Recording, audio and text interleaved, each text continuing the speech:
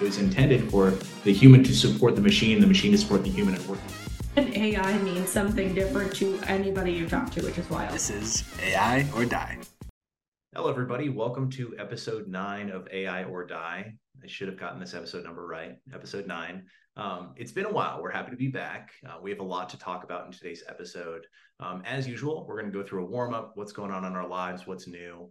We're going to talk about a lot of the news and trends, especially today. We're going to focus on a lot of the stuff that's happened since our last episode with a bit of a security twist as well, because later in the episode, we're going to have Jason Montgomery join from Mantium and talk through stuff he's working on and really stuff he's finding interesting too, related to a recent white paper that he's put out and just a lot of the exciting things that Mantium's working on too. So without further ado, let's get into it. This is AI or Die. Starting with what is going on in our lives.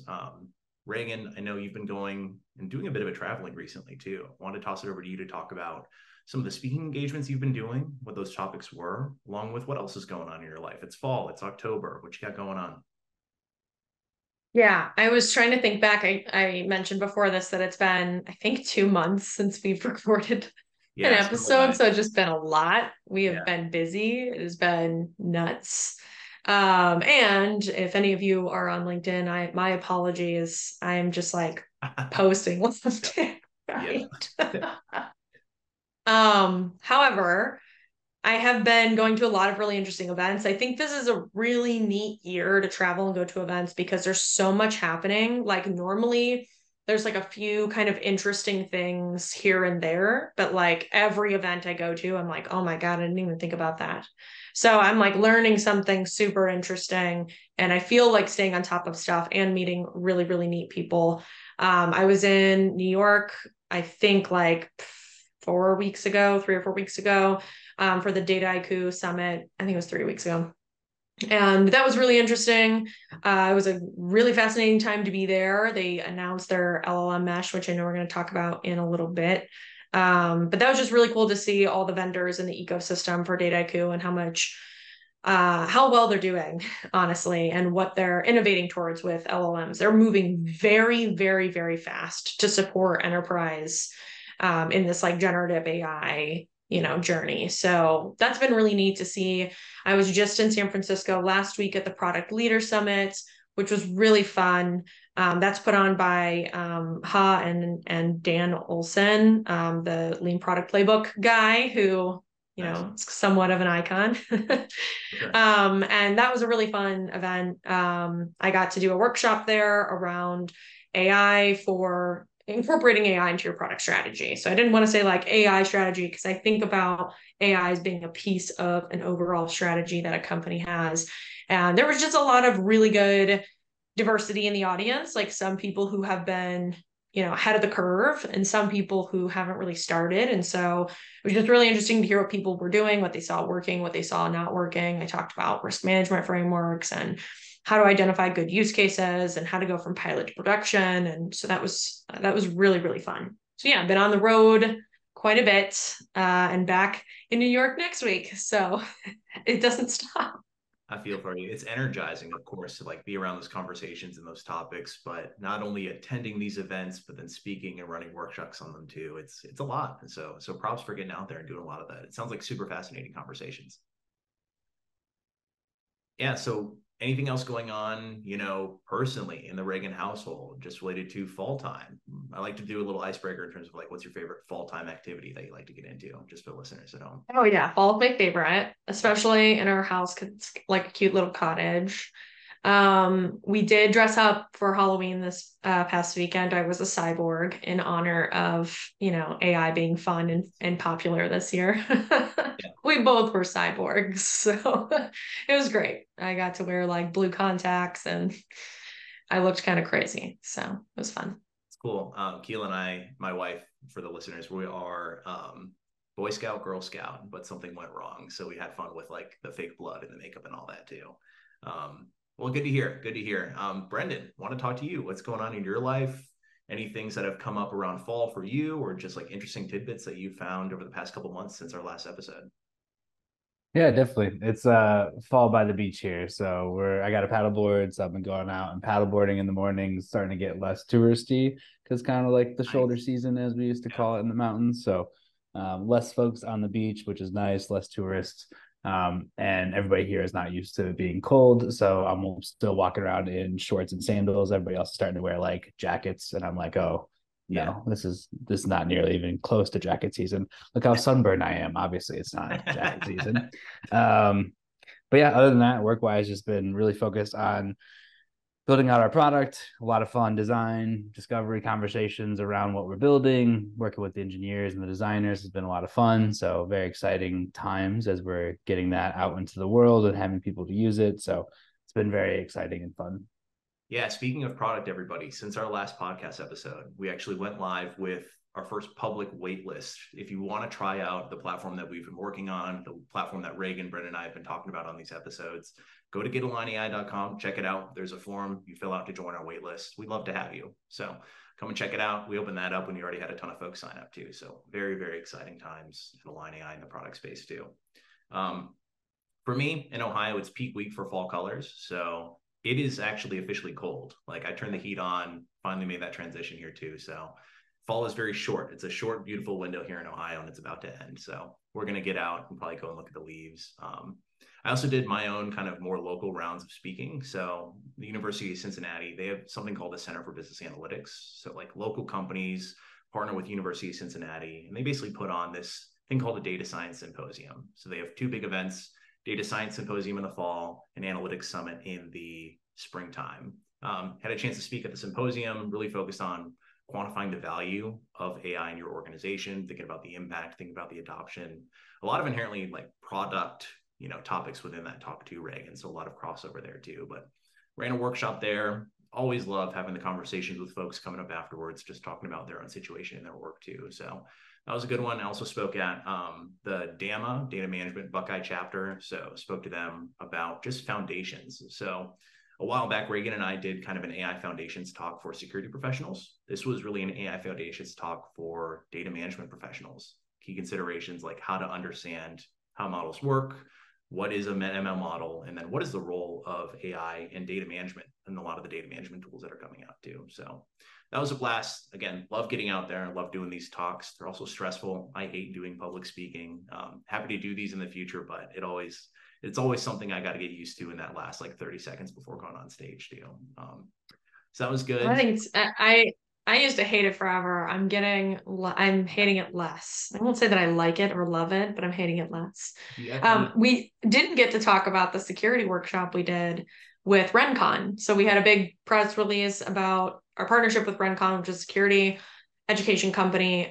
We think it's really, really important to have a talk track and have education and have functionality for security teams because that is one of the top conversations that's happening over and over again. It's risk management and security nonstop. I think people are afraid of what they don't know. So when a new technology comes about, security teams want to be educated on that, which is very timely because we're having Jason on today from Mantium, which is a security company for AI. So we'll get to dive into some of the nuances and technical details with him. But super exciting. We had a bunch of chief information security officers attend and a ton of security professionals attend as well. And we kind of we did like almost a full day workshop. We had a 4-hour preview into one of our courses for security professionals, as well as a panel discussion with security professionals about what their companies are doing, both on the usage side, but also on the building side. Like when we build these LLM architectures, what do we want to look out for? And so that was a really fun workshop. I enjoyed that a lot. Yeah. I think it's just so interesting to see how some of these systems can be manipulated, and how people can, again, exploit them. And so, like I said, we'll dive into the details of that for anybody who's super interested. That's today's topic. But yeah, we haven't talked since we had that workshop. So seriously, and that was so much fun. Just to, like do a talk with Reagan, like collab on a topic like that as well, and then just the conversation. Even in my DAMA talk, security vulnerabilities were top of mind for a lot of these folks too. So that seems like really kind of the top of mind that a lot of even non-security professionals have around how are a lot of these generative AI solutions being introduced in my org also bring in vulnerabilities and things that I should worry about too.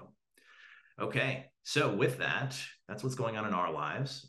Let's get into the news. And one of those interesting articles that you shared, Reagan, which was like senators releasing bipartisan framework for AI legislation. So a couple bullet points there is like, let's set up basically a licensing regime administered by an independent oversight body. Let's ensure there are legal accountability for harms. Let's defend national security and international competition. Let's promote transparency, especially on the builders of these models. And then ultimately protect consumers and kids. Like those are the high level bullet points, but curious what you found interesting just from that article and reading through it. Yeah, I think one of the materials I saw released around this, which by the way, it was just an initial release, just kind of talking about what they wanted to cover in this AI Act in the US, which again, we are trailing, I think, a little bit behind the EU in this, well, not a little bit, a decent amount.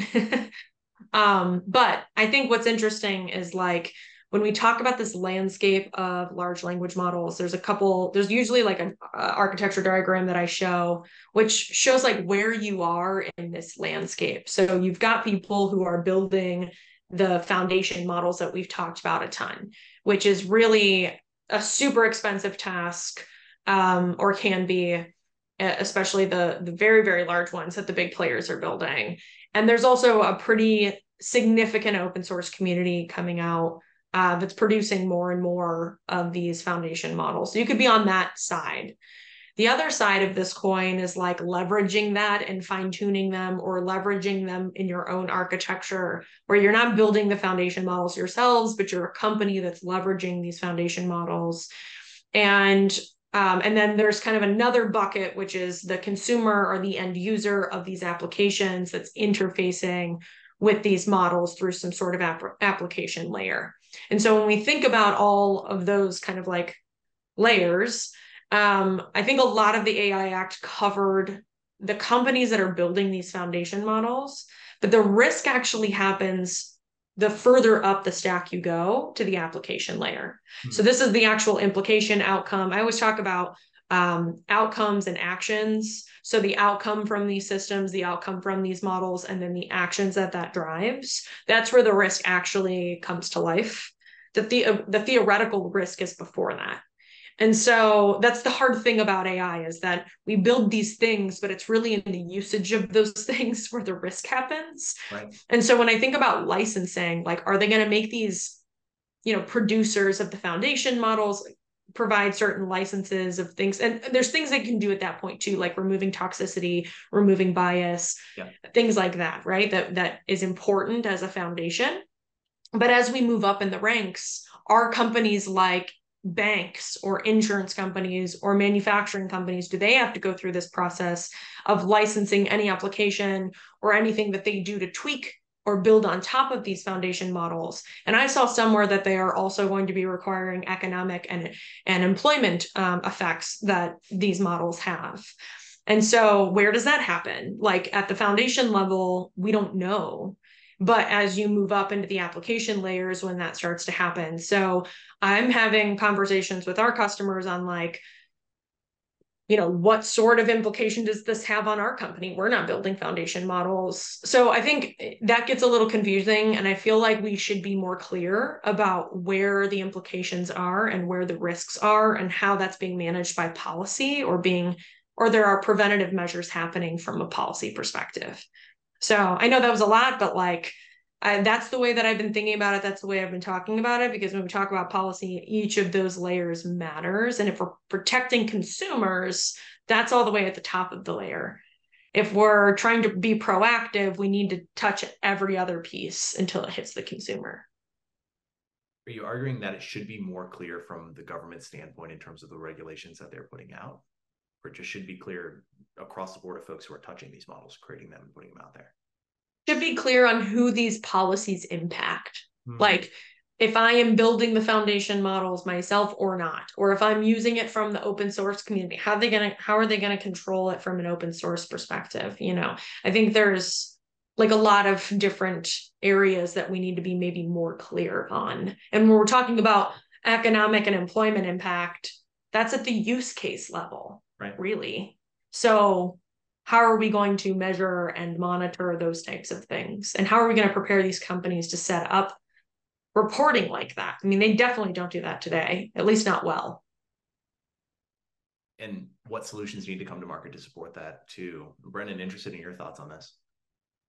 Yeah, I think it's going to be really interesting because I think it's such a tricky thing to regulate, define compliance around because the most close parallel I can think of is like the internet, right? And that was like by design hard to regulate. AI is very different because there is still a very strong open source community. However, there are these foundational model players that are bringing really the things that move it forward because they are so expensive to build. Like open source will struggle to keep up with how much money is running behind a lot of these open or these closed source, if you will, foundational models. So I think it will become interesting. Like, where does the onus lie? Because you're bringing them into the market, you're introducing a lot of the opportunity for the risk. But then again, that model without an interface on top of it, especially in the enterprise arena, right? Like, there needs to be applied to a use case. It needs to be brought into that organization. So, who's that risk really fall on? Probably the person that's bringing into that organization, right? But again, I think it's just such a tricky thing to define regulation for because of what we do now is going to affect what it looks like in 20, 30, 40, 50 years. And we know how fast AI is moving, that is going to be really hard to define, something that will last over that crazy curve that we're on right now of what it will look like in 20, 30 years, you know? So it's a daunting task is my summary. Yeah, and I'd say to regulate, like, I don't know, there's two different types of regulation. You can regulate on outcome or you can regulate on process. And so I think, and maybe that's not a comprehensive, view of that, but those are the two top ones that come to mind for me. And when we think about process, that process is also changing rapidly. Like Polly Allen, who was also at the Product Leader Summit last week, did an entire workshop on defining your moonshot goals with generative AI because she's like, what you think is revolutionary becomes totally commoditized pretty much in like a matter of a couple of months. Like you work really, really hard to build this functionality, and then the market catches up and has that functionality readily available for other people to build on top of. And so everything underneath is just like rapidly developing and maturing. And so how much do we want to invest in something innovative, and what do we consider to be innovative in the generative AI space over time? What is a moonshot idea versus these incremental improvements at this point? And I think regulation also needs to take that in consideration, because if we're regulating how these things are built, well, that's also changing rapidly. So are we going to be able to iterate on that, or are we just looking at outcome? And I think like most is starting at outcome because that is not changing as much, right? Because we know what we don't want to have happen. And so we can kind of work from there. But yeah, it'll be really interesting. There's a really good parallel that I keep hearing with kind of the FDA and how approvals get done through the FDA. And that being kind of synonymous to this process as well. So yeah, I think it's going to be a really interesting, evolution. I think it'll be an interesting evolution. And then to your point, are we going to start signing like agreements as users inside of, our business using a model saying like, I agree to not use this in this way. And we've gotten used to it from a data privacy standpoint with any terms of agreement whenever we get a software update. But I'm just curious as to like tangibly, how will that turn into a process change as a consumer? And then on the producer side, are they going to have to wait to get things approved, like through the FDA, before they can continue progress on the model? Like they're waiting for it to get essentially versioned. Yeah. Yeah, and that's why I think it was such a good call out that they explicitly stated that they want to promote innovation and competitiveness and national security, which all of those things are good incentives to being over-regulated. But this market loves regulation because you can always sell towards regulation because companies are required to do those things. So we need to have counter incentives like what was listed. So I was happy to see that stuff there too. Well, the thing that jumped out to me in this article is it's noting there should be export controls and sanctions and restrictions to limit the transfer of advanced not models to other countries that they deem is not the right place to go. How the heck do you control that with sharing software? I get it in terms of hard goods and hardware, but how do you even get your arms around like defending national security with software that's shared so inherently easy? Or built off of like open source, like Hugging Face, like foundational models too. Yeah, it'll be an interesting progression. Maybe that's something we can poke Jason about. Cool. So that was a good one. Also in the news, this is kind of a good feel-good story related to an AI competition that's happening. AI essentially revealed, or a student built a model to reveal the first word on an ancient scroll torched by Mount Vesuvius. So this is a pretty popular story that's out there. Essentially, they had a competition called the Vesuvius Challenge, where there's these ancient scrolls that have been charred and illegible for hundreds of years since we found them. Finally, there's been a breakthrough where we can at least identify one word from the scroll as purple, which on the surface isn't that fascinating, but the implications related to if we can get one word, can we keep training the model to get more words and essentially, transcribe all of the ancient scrolls we haven't been able to in the past too. So that's very exciting. And it's a very cool way to think about how AI is going to have an impact on archaeology and just going back through all of the texts and any of the things that we've unearthed over time and essentially speeding up our ability to transcribe them, turn them into English language and understand what that means.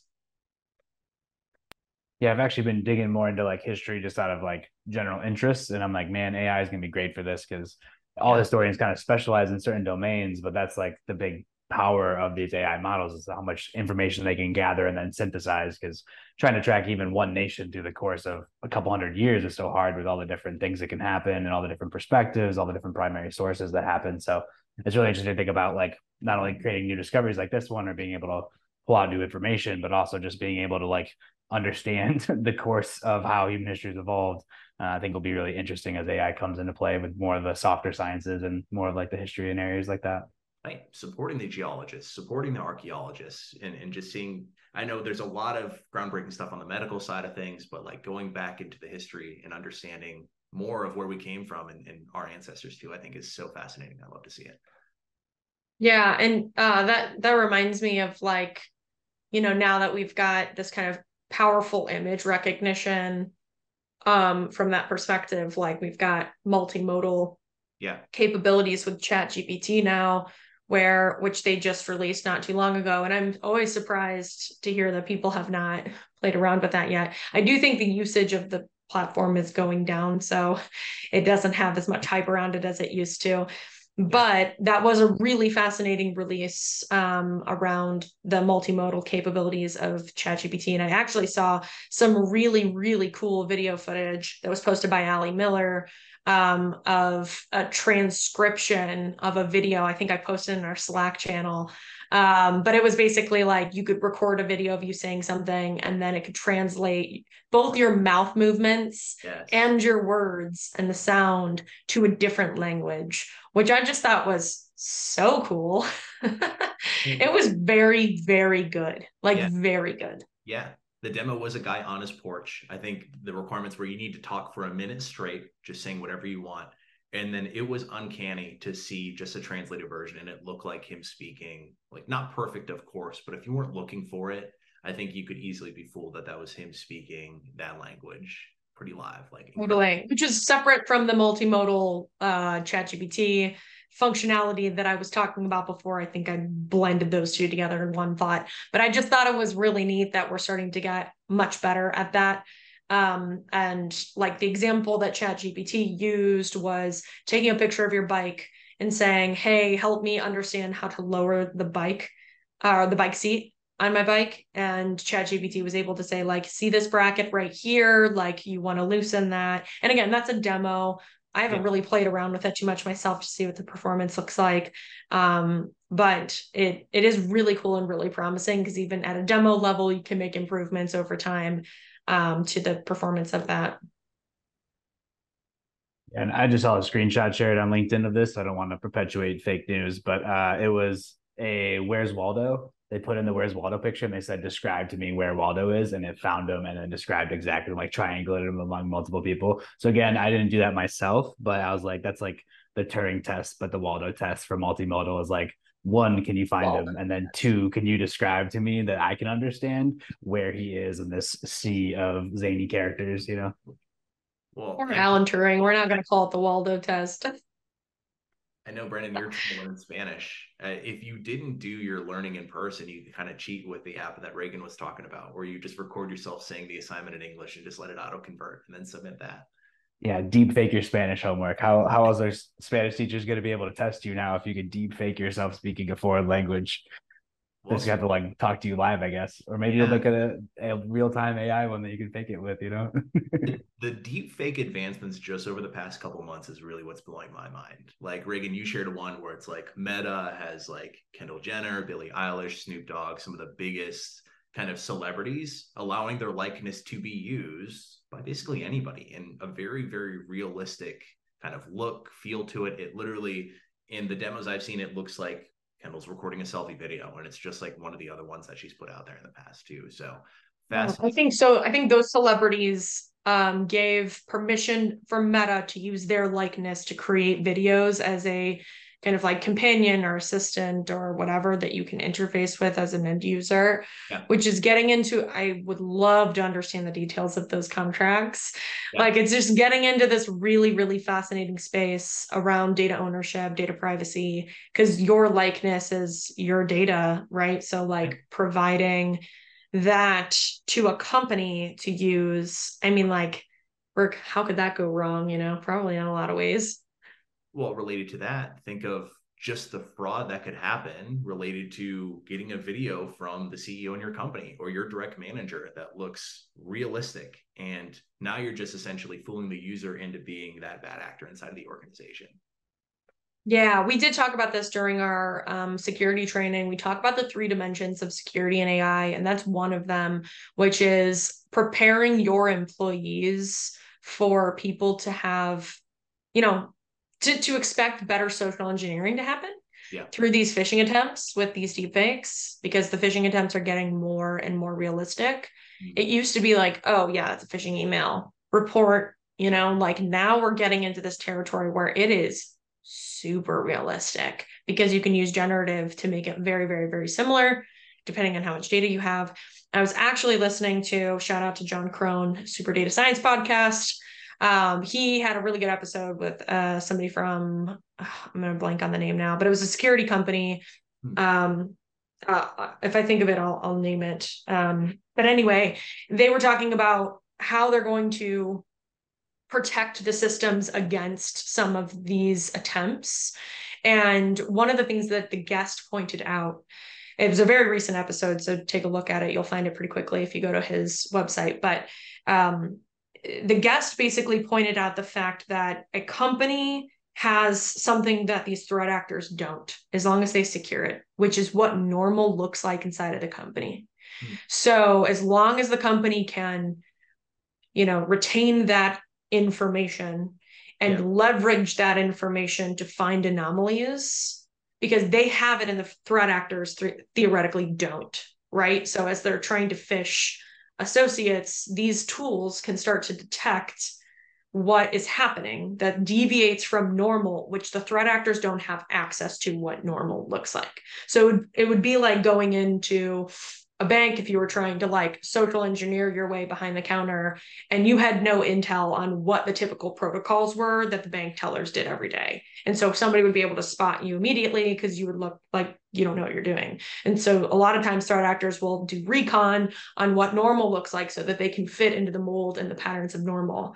And so I think that's something like all the metadata around a lot of these activities is one way they can start to detect that something is an anomaly, or comparing it against what is seen as normal within the company. So I just thought that was pretty fascinating because they dive pretty deep on leveraging AI to be able to find things like that and nuances that stick out that aren't normal. And so that is one of the dimensions that we look at from a security perspective. Jason from Mantium, who's going to be on here in a little bit, is going to talk about the second piece, which is we're going to build AI systems internally, and we need to make sure that we secure that architecture well so that threat actors can't infiltrate the things that we built.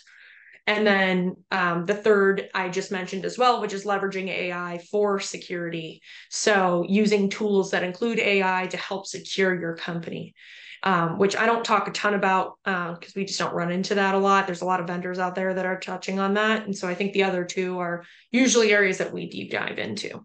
Well, and based on your prior example, okay, what does normal look like in a company if the CEO is not typically video calling you asking for $200 cash in the Friday night? Like that's something that you should figure out pretty easily. I can't Yeah, wait. and what's hard, like that's a really good example of one that we find to be pretty common is the gift Yeah. card example. It's like the easiest one to point to. It's like if they're ever asking you to buy gift cards, it's probably not real. Yeah. But they're doing other things to compromise access for systems that they could actually hold data ransom and or sell it on the dark web. So there's more expensive, profitable um techniques or strategies aside from gift cards, although gift cards can be a good approach for some people, I guess. I can't wait to sell my likeness. I want to sell it and have people using me as their kind of sidekick in their workday. I got to get famous or something though. I feel like that's just looking back at like the social behavior of 15 minutes of fame. Like as soon as somebody gets that fame, then they can just sell their likeness and have folks replicate that in other spaces too. Well, when I was at, I guess I failed to mention I was at the Voice and AI conference in DC too, and I saw Noelle Silver Russell there. And she was telling me, I think it was Siri, but the woman whose voice Oh, was recorded for Siri, I think made like, I'm gonna get this wrong, like $2,000 total. Like she didn't have the contract in place to be able to make money off of her likeness over time as a voice actor.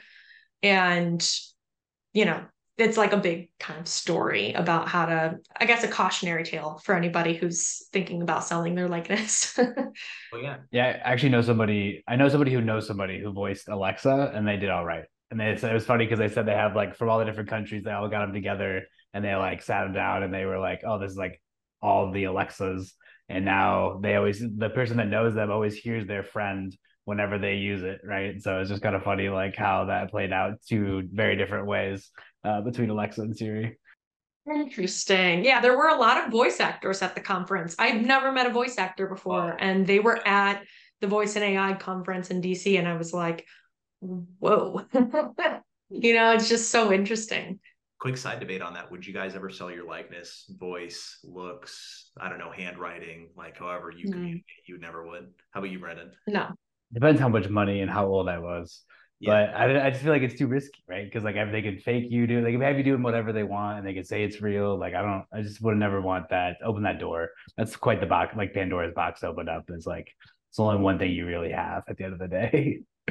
Well, and that's where I wonder too, how much of your likeness has to be out there already on social media? Because you notice, okay, the ones that Meta used, Kendall, Snoop Dogg, they have so much video and image content of themselves out there. It's easy to replicate. But if you're somebody who doesn't have a ton of content out on the internet on what you look like, how you talk, maybe there's a correlation there just around how much data is available to the public versus if it's actually feasible for you, Nick, Brendan, Reagan, whoever. Yeah, it also reminds me I was at a Chamber of Commerce event last week as well, and it was being hosted at Mills James, which is an audiovisual company. They're in Hilliard, Ohio. They call themselves Hollywood in Hilliard. I actually love it. They have this really cool studio, green screen, things that they can do, and they're being really innovative on this front of like, from the CEO down of like how they're going to leverage AI as a creative company, right? In video and audio. And so they're talking about these like avatars that they can create. And they're starting to think about this. And it was just really interesting because they were like, yeah, for some of our high profile, customers, this is an absolute no-go for them. And they're starting to like try things out with some folks on their team. And it's just so interesting to hear about, again, the experimentation process around use cases and feasibility and risk management. These are like the three pillars that people are really focused on.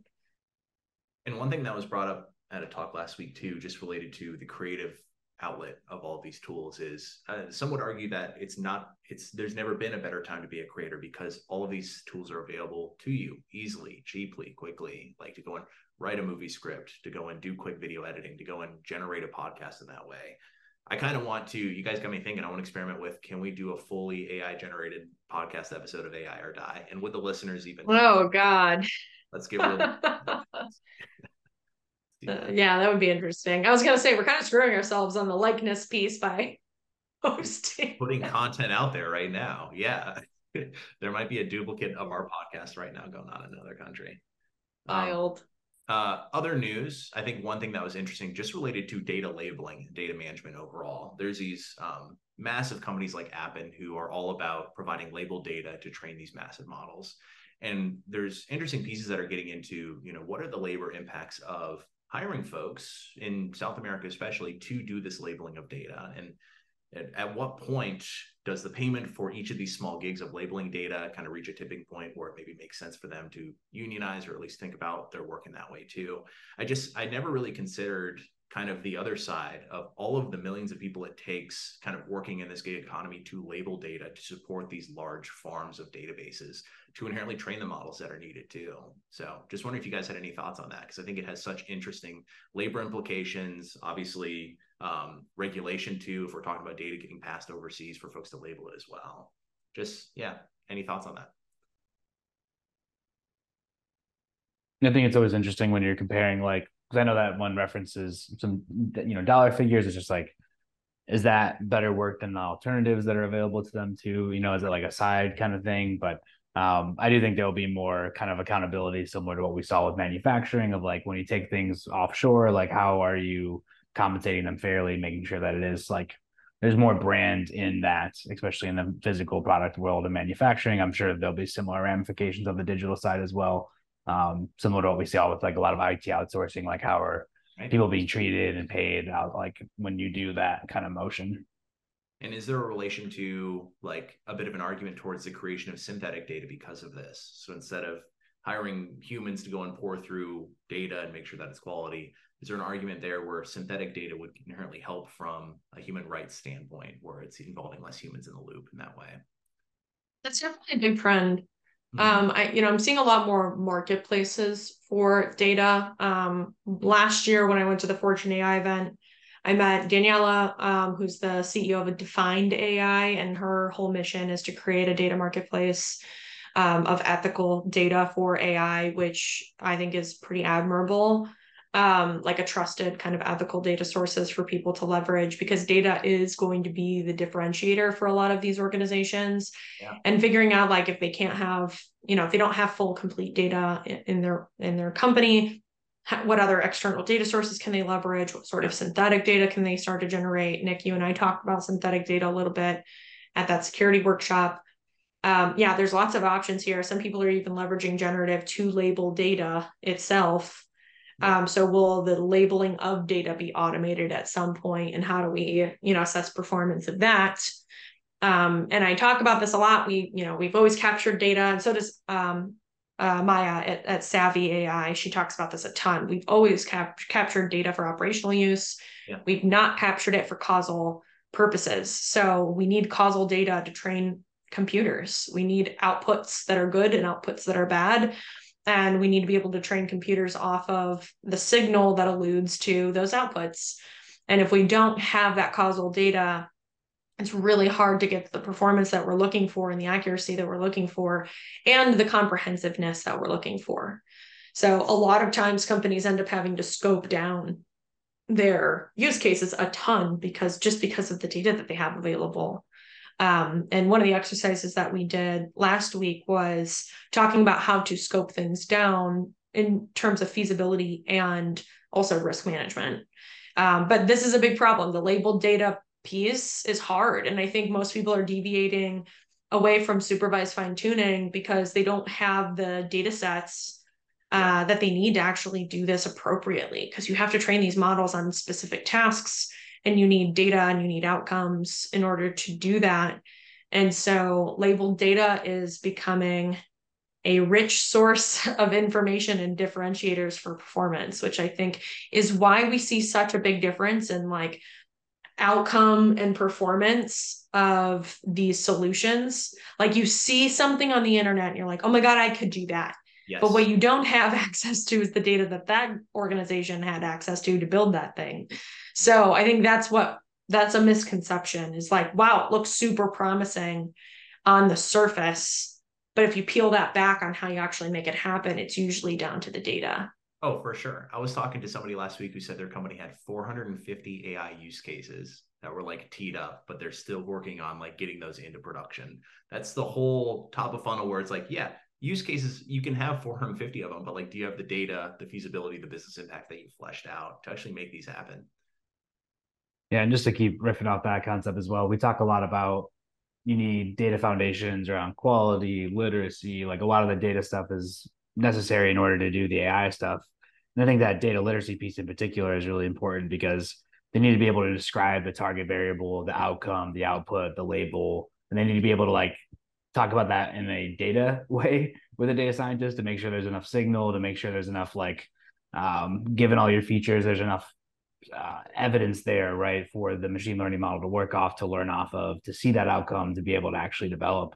And that requires business stakeholders who understand not only what phenomenon they're trying to create a machine learning model around, but also like, does that data even exist? The classic example I go to is like we did preventive maintenance on like train doors, and you needed to see enough failures in the data to be able to build a model off of it.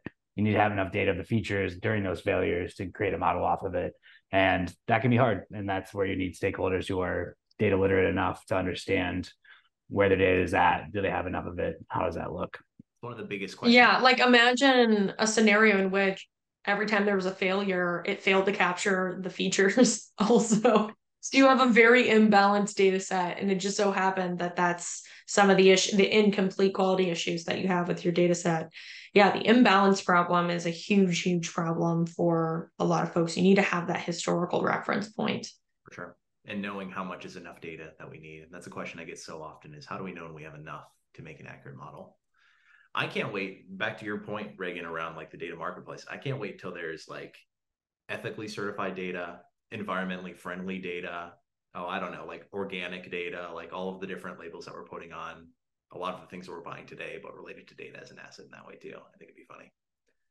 Yeah, Free yeah. I range. think that's what Defined is working on. That's what they're trying to do. And they're getting some really good traction too, which is great. Yeah, cage-free data, free range data. I'd love to see it. Gluten-free data. Gluten-free If data. that data had a face, I don't want to, I don't want any part of it, right? Full vegan data only here. Only vegan data. Yeah, it doesn't have feelings. Right. Another side topic that you mentioned, Reagan, was LLM mesh. Just want to take a couple minutes to go through that and just what you're reading about it today. Yeah, so Dataiku announced at their Dataiku Summit, the Everyday AI Summit in New York, they announced their LLM Mesh, which is basically a way for them to for enterprise organizations, their customers to have this sort of like foundation or backbone for generative AI apps. So they're kind of modularizing the ecosystem and integrating accordingly to make sure that you have like everything you need end to end to generate these generative AI apps. So they have hosted LLM API services with Snowflake, OpenAI, Anthropic, Cohere, Mosaic ML, all of your common ones. Yeah. You can self-host private LLMs from Hugging Face, so the open source models. They've integrated with vector stores as well, so Pinecone. And then they also announced their partnership with NVIDIA for accelerated compute, which is really interesting. So they're kind of like creating this ecosystem of LLMs to generate applications on top of it to make it easy. So their whole thing is, security, cost, choices from a dependency perspective.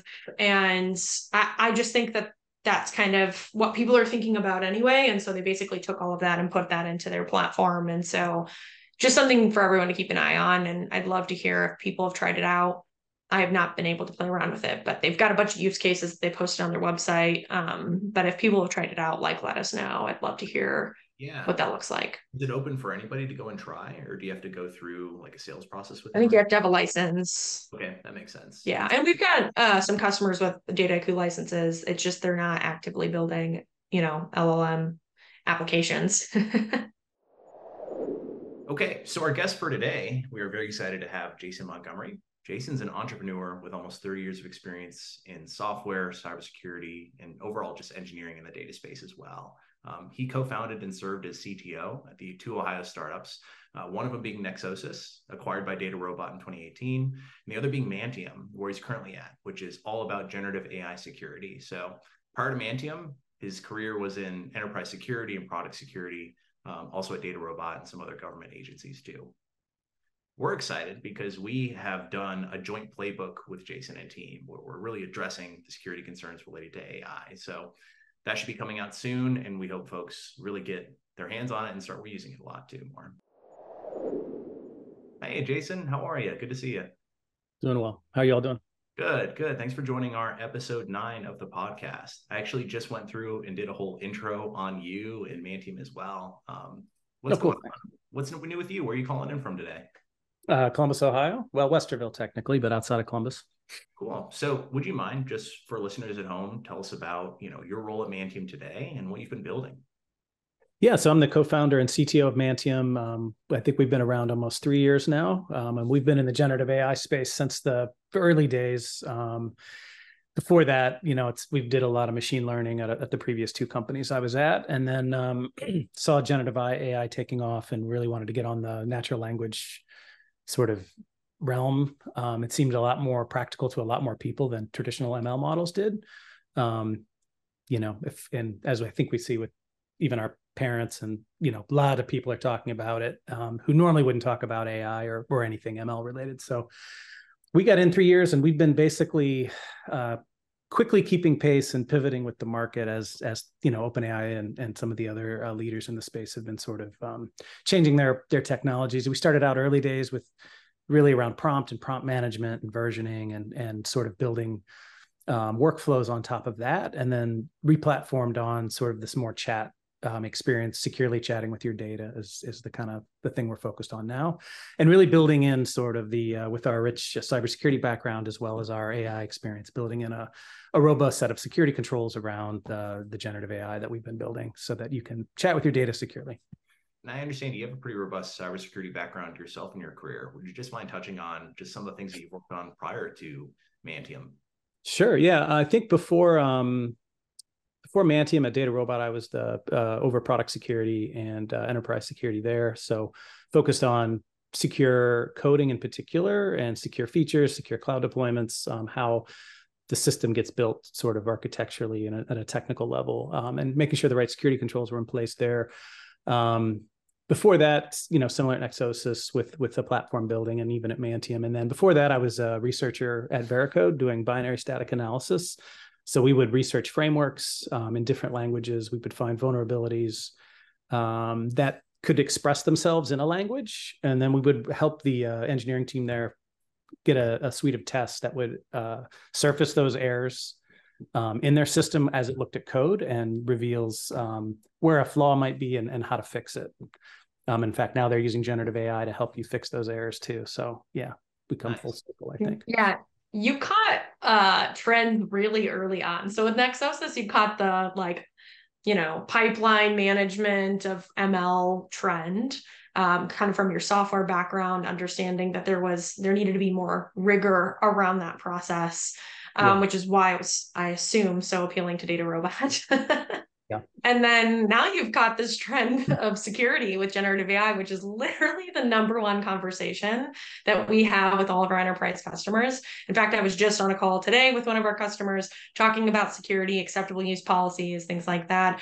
And their initial assumption is that we can't use any solution, including enterprise OpenAI. All of our data, is going to get used no matter what. So can you help people, maybe some of the listeners, understand the parameters of security from a generative AI perspective, just to give people an understanding, are these enterprise solutions good enough? Do they need something more? What does that stack look like, and why? How should they think about it? Yeah, I think with that, I think using cloud services is not a foreign or thing. Most people have cloud deployments. They run sensitive data in their cloud environments, and they've been able to come up with a security model that works for that organization. And I think once they realize you can, there are models available in your cloud accounts that are sort of obey your tenant requirements that you've already set up in your organization. They can use those, assuming they've checked all the compliance boxes. And it's really just usually a discussion with the security teams, compliance teams, risk management teams, and your engineers to sort of make sure you've come up with a solution that helps. I think the one thing that's a little different about generative AI that gives people anxiety is that it could use all of your data, whereas usually a system we stand up is, it's just this data, or we can just do a narrow scope. And so I think there's an overwhelming sense of oh my God, everything could go through this system. And I think in those cases, it's sort of like biting off those bite-sized pieces of things that aren't incredibly risky. You can get incredible value without having to ship all your data to a third-party provider. The other option is to host your own model, but I think a lot of organizations are finding that it's incredibly expensive to spin up these. The amount of memory and GPU you need to host these, and you're competing with buying tech or procuring tech with all the other companies out there. Sometimes it's easier to leverage someone who's already has the available bandwidth to do it. Oh, for sure. The classic build versus buy kind of conundrum, especially with AI deployments here too. Yeah. And I think with the build versus buy, one of the other things I think people think is, well, if it's just an API, we can call it. And I think there's a lot of these generative AI models have assume a lot of security controls up front that need to be in place, whether it's guardrails or some sort of, input validation, whether it's audit logs, who's accessing what data when, does something need redacted? Did we find sensitive data in there? Things like that. And when you start to look at all of the components you need to build a generative AI system, it actually is a pretty big thing to build. And I think trying to find a reasonable solution that can get the job done without taking the next year of a 15-person team to build, which a lot of companies, that's not what they do. That's not their forte. It's going to be easier to probably buy it in many cases, but they've got to get through that security hurdle. Yeah, and that's where I want to bring up, because I was reading through your white paper earlier today, securing next generation AI deployments. Wanted to touch on a couple of the topics in there, because I think we already started to get into it. But first, just for listeners, how can they get their hands on this white paper, and kind of what led to you creating this white paper in the first place? I think part of it was out of the need to illustrate that security story. I think we started hearing about it a lot, and a lot of the frameworks and a lot of the development platforms and a lot of the items released into the open source community, at least from a security perspective, were severely lacking. They lacked normal secure hygiene in code, how they store secrets, how they handle OAuth flows and things like that. And, so it was pretty concerning to see some of that. And then it's like, well, people are like, well, you're competing with this framework. And it's like, well, actually not. You still have to build all the things. You still have to put all the security controls in. You still have to meet all the compliance boxes. And from our past experience, that's not a trivial thing to build. And we've had a lot of experience building it, and thought that was kind of the sweet spot where our AI background and our cybersecurity backgrounds came together. Yeah, because you touch on like the risk landscape for LLMs. You list out a handful, but I'm curious which ones you find the most impactful or the most interesting that maybe companies are struggling with today, or that you would prioritize for folks. Yeah, I think the big one I think most companies are worried about is that copy paste problem, where people are just putting in the context window of the chat anything. And that's where you don't have any control. You don't have any visibility, especially if they're going out to a third-party website and they're chatting with their data, unless they block that completely. And then they're just going to do it on their phone, or they're going to do it on their personal computer.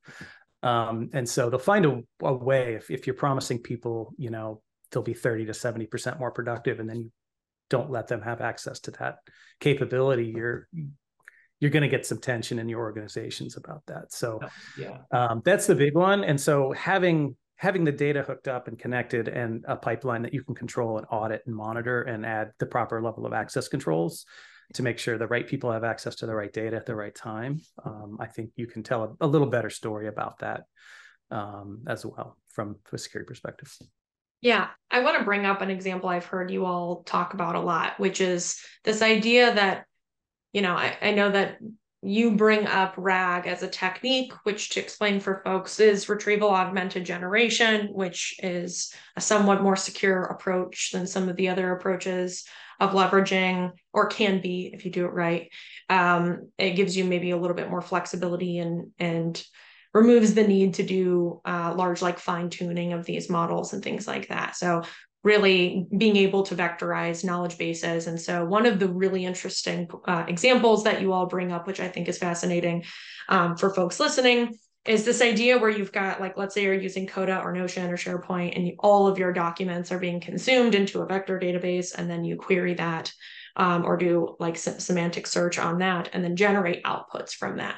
Anybody could, if it doesn't have the right access controls around that data, then anybody interfacing with that information can gather or gain information that they shouldn't have access to begin with. For example, I think you guys use like the PIP.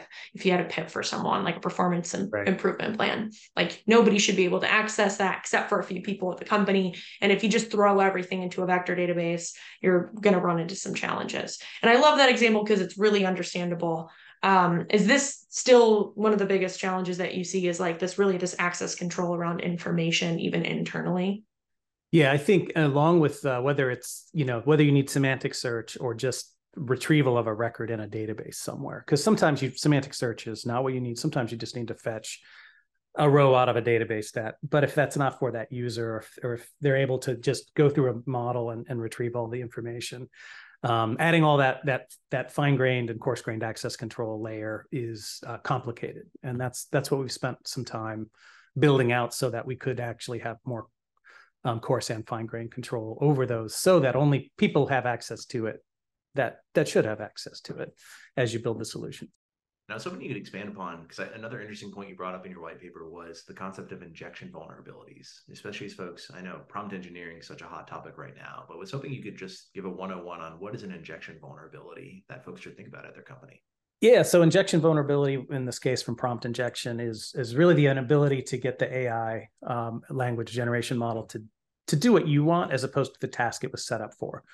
And so in many of these cases, you have a large language model that is very general in its the way that they've trained that model. It's to be a general purpose, all-knowing model, and it has a lot of data and knowledge embedded within it from its training sets. And you may not want people.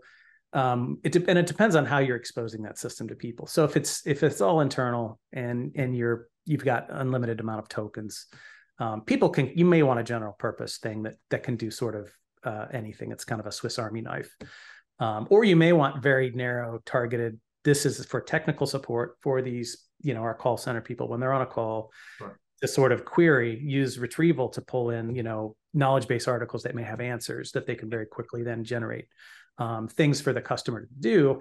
You may not want them diverging from that model's purpose. One, you're consuming tokens that you are limited right now and can be expensive to generate.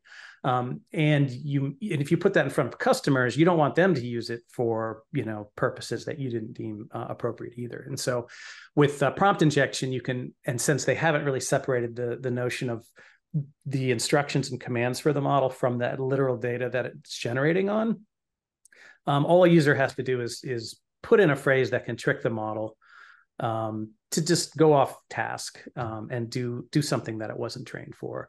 And we've seen this in many cases. I think there's a lot of vulnerabilities out there for prior art, but I've seen some in resume generation, which was really fascinating, where they had AI screening resumes. And if you put in a hidden font, I am and you basically prompt the AI generation in that resume in a hidden text, the human reviewer won't see it, but the AI model may see that this is the best resume we've ever seen in the world. Yeah. You need to hire this person. And they send that in, and the model, not knowing it shouldn't take directions from that section of retrieval, will suddenly move that candidate to the front of the line if they did not code it very carefully with the very secure sort of system prompt with some other checks in place and classification to make sure that someone's not trying to subvert the model. Things like that.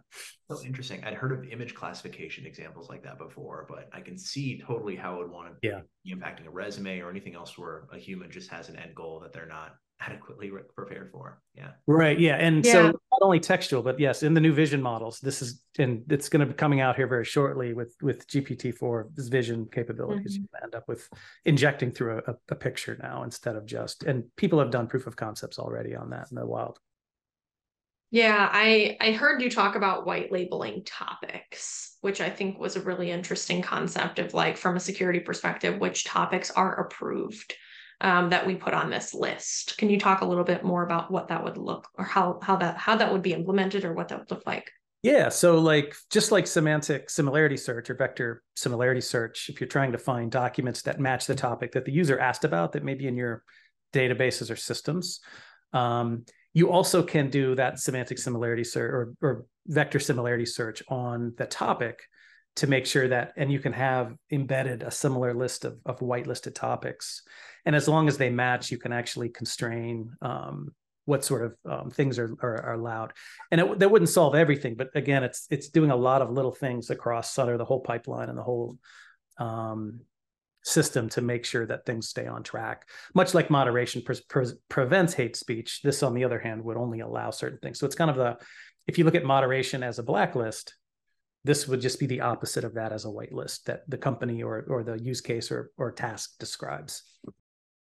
This could also be a really good mechanism for testing over time too. I often talk to a lot of my customers about scoping down use cases quite a bit to get really, really good at like a couple of specific things first and then widening that scope over time. Yeah. And this could be a really good way for them to do that. Like think about what we want to include. Maybe it's not all of our customer service use cases ever, but it's only for this specific topic inside of our customer service use case. Right.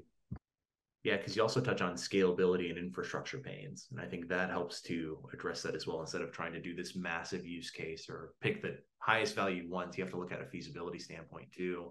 What are some of the common like scalability issues that you see companies running into in terms of trying to just up their security of AI models?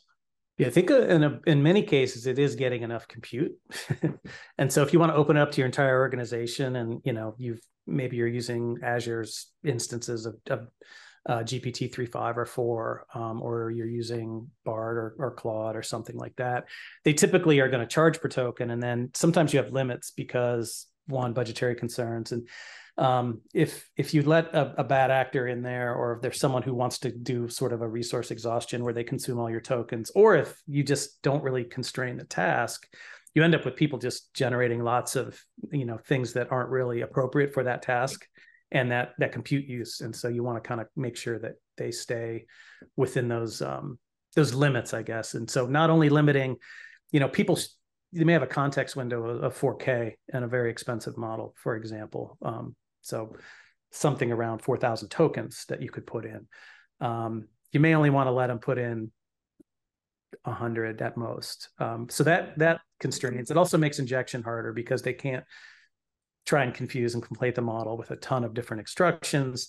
And it limits the amount of tokens. And then you can sort of constrain what goes to the actual generative endpoint before it starts generating content. And you can also use things like in your prompts, language that constrains the output to like be very concise in 10 words or less, or in a bullet point list of 5 items, like, because GPT-4 in particular wants to be very verbose. And I think a lot of, like, I usually prefer it to be a little less. And that also saves on a lot of that system token consumption, which given enough users and not enough limits as to what they could do, they'll run out of, or you could drive up a pretty expensive bill pretty quickly for that company. And it may not even be for the task that it was set out to do. I'd love to talk about this excessive agency idea, or giving like these models too much access to too many things. I know you had a couple of really good examples on that. I think that was also very interesting. I often tell people to think about these systems as you would people. So what does this thing get access to? What's it allowed to do? What's it allowed to action off of? Do you mind diving into maybe some examples of permissions that these models have been granted in the past that have gone wrong, and how to prevent that from an architectural perspective in the future? Yeah, and this really comes down to thinking about, and I say the same exact thing. It's like, treat the threat model around the AI, generative AI system, very much like a user of your system. It can do things and be prompted to do things that maybe you didn't expect. And just like any user that uses our systems, part of that security story is making sure it's very, very, understands exactly what it can do. And then on top of that, what it has access to. So if you gave it access to, if you built some functions or tools that can call APIs, and those APIs can impact some business outcome, or they can impact some other system, you can actually have down level abuses of those systems and access to those systems. And that could lead to things like data breaches, where you could trick it to retrieve way more information than it should. I think there's giving it access to GitHub. I think you brought that one up. Yeah. So in that one example I've seen, they and this is with ChatGPT's plugin architecture. Those are effectively excessive agency in some cases because one of those plugins may use your auth token that has access to your entire GitHub account organizationally or personally or both. And so if you can have, if you can prompt one plugin to generate something that it shouldn't, or you can embed. So if it fetches a web page, for example, that web page may have an injected prompt. And if that, then the next plugin has access to GitHub, you can use it to actually, and you've gave it full access to all the GitHub APIs, which would be a bad security model. It could create repos, it could delete repos, it could create code MRs, totally transparent to the user, because it's all sort of getting traded between context windows behind the scenes in the system. And so you end up, if you chain agents together and they each have specific tasks and you give one of them too much agency, it can effectively do way more than maybe you expected. So you really have to limit, like, it should be running in the context of the user who signed in. But if that user has access to everything, maybe it only should talk to one API, not the entire suite of APIs. And so that's where I think you see it's so interesting. And do most people run into these types of challenges when they're building their own ecosystem? So I guess for a lot of folks, they get kind of confused. Like if I grab an open source foundation model and I use RAG, or I fine tune it, or I'm using OpenAI's API, like do these concepts apply to all three of those scenarios?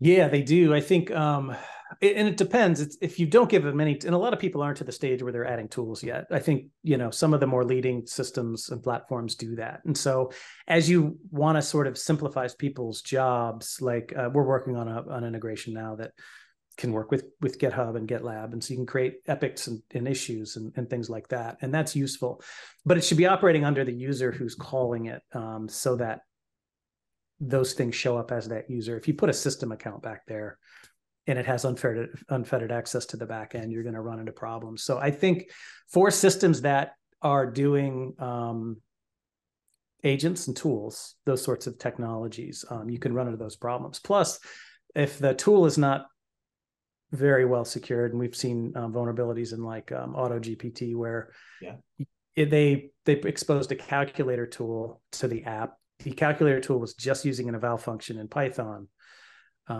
which then people could effectively import new libraries, run arbitrary code, and basically do a system breakout of that system. And all security is lost at that point. They basically fully compromised your agent runners at that point, or your backend system that tool's running on. That leads to a question I want to ask you, because this is kind of our Halloween episode as well. I wanted to hear what you think is one of the scariest or spookiest kind of vulnerabilities in AI that you've seen or read about in your work.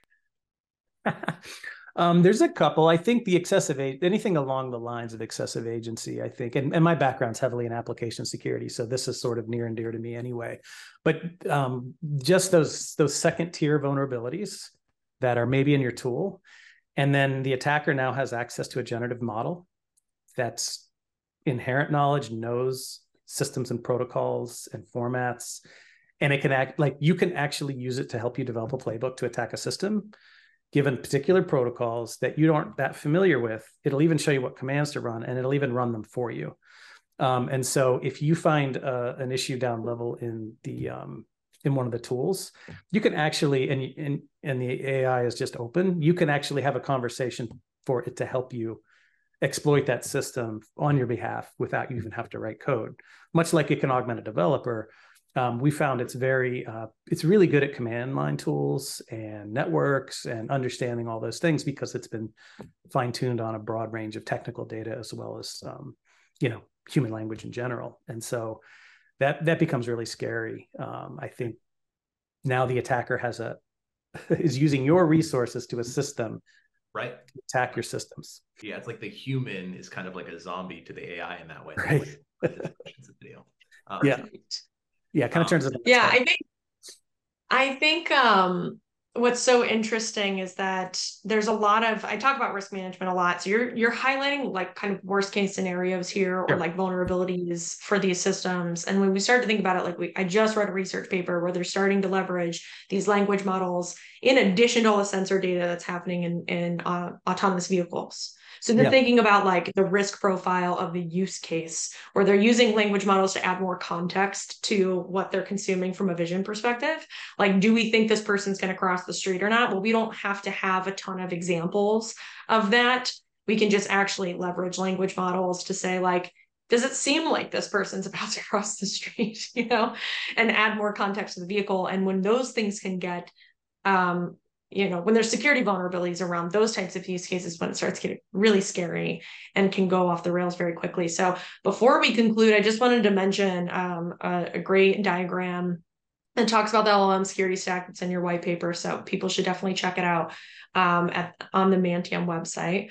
So there's the inside core, which is model parameters, then the middle layers, which is like system prompt with prompt engineering, input output validation, topic classification, guardrails, moderation checks, fine-grained access control, retrieval augmented generation, human in the loop, LLM semantic caching. And then the outer layer, which is authentication, authorization, rate limits, token count limits, coarse-grained access controls. So just like to mention a couple of the topics that will be mentioned in the white paper, that's what's in there. So I think it's a fairly comprehensive list of, at least the most comprehensive list from a security perspective that I've come across. So it's a great resource for folks. Okay. Before we conclude, anything you want to mention about Chirps, which I know was put out on GitHub not too long ago? Yeah, so I think as we built this system, all this stuff is evolving very quickly, and these new architectures are emerging, and the new vulnerabilities are being discovered and shared. I think we felt like it was appropriate to kind of, not only as we built a system to try to help prevent these issues, we also built an open source tool that the communities can use and build and contribute to help find those vulnerabilities. So whether that's finding sensitive data or proprietary data that you may have embedded and put in a vector database, we also wanted to be able to scan your large language model systems for injection type flaws and other sorts of flaws as well. And the really fun thing about those is we do use an adversarial sort of prompt that knows its job is to break the other prompt. And we actually have the AIs go at it in the Chirp system. And so it's really to help you feel good about what you've built, or identify flaws that we need to work on. And we're asking for anyone who's a developer and wants to contribute that they look us up there on that GitHub. And also we just got accepted as an OWASP project, which is the Open Web Application Security Project. So we are an incubator project there as well. And so we're hoping to also leverage that. Awesome. That's great. Yeah, definitely head over to the Mantium website. You'll find information about Chirps there, and you can contribute if you're listening to this. Yeah, Jason, the past 30 minutes has gone by so quickly. Thank you again for joining our podcast, episode 9. When I met you at that security event, I begged you to come and join. I really appreciate you coming on as well. So thank you, Jason. Really appreciate your time. Anything else that you'd like to plug in terms of how to get a hold of you or the Mantium website, or anything else as resources that folks should check out that you recommend? Yeah, I think they can reach out on through our website if they want to have a conversation with us about anything. So we're open to talking about what our platform does. We're also, happy to talk about sort of modern generative AI systems and security risks around that too. Wonderful. Yeah, folks, go check it out. We'll put his information in the description of wherever we post this podcast as well. But with that officially wraps episode 9 of AI or Die. For folks, if you want to subscribe or die, you can go and check us out on Spotify, Apple Podcasts, wherever. And then, of course, learn more at getalignai.com. Episode 10 will be coming out soon. We promise we won't wait 2 months or so for the next episode to come out too. So thanks everyone for joining. Jason, thanks again for hopping on, man. This was a great conversation. Yeah, thanks for having me. Appreciate it. 1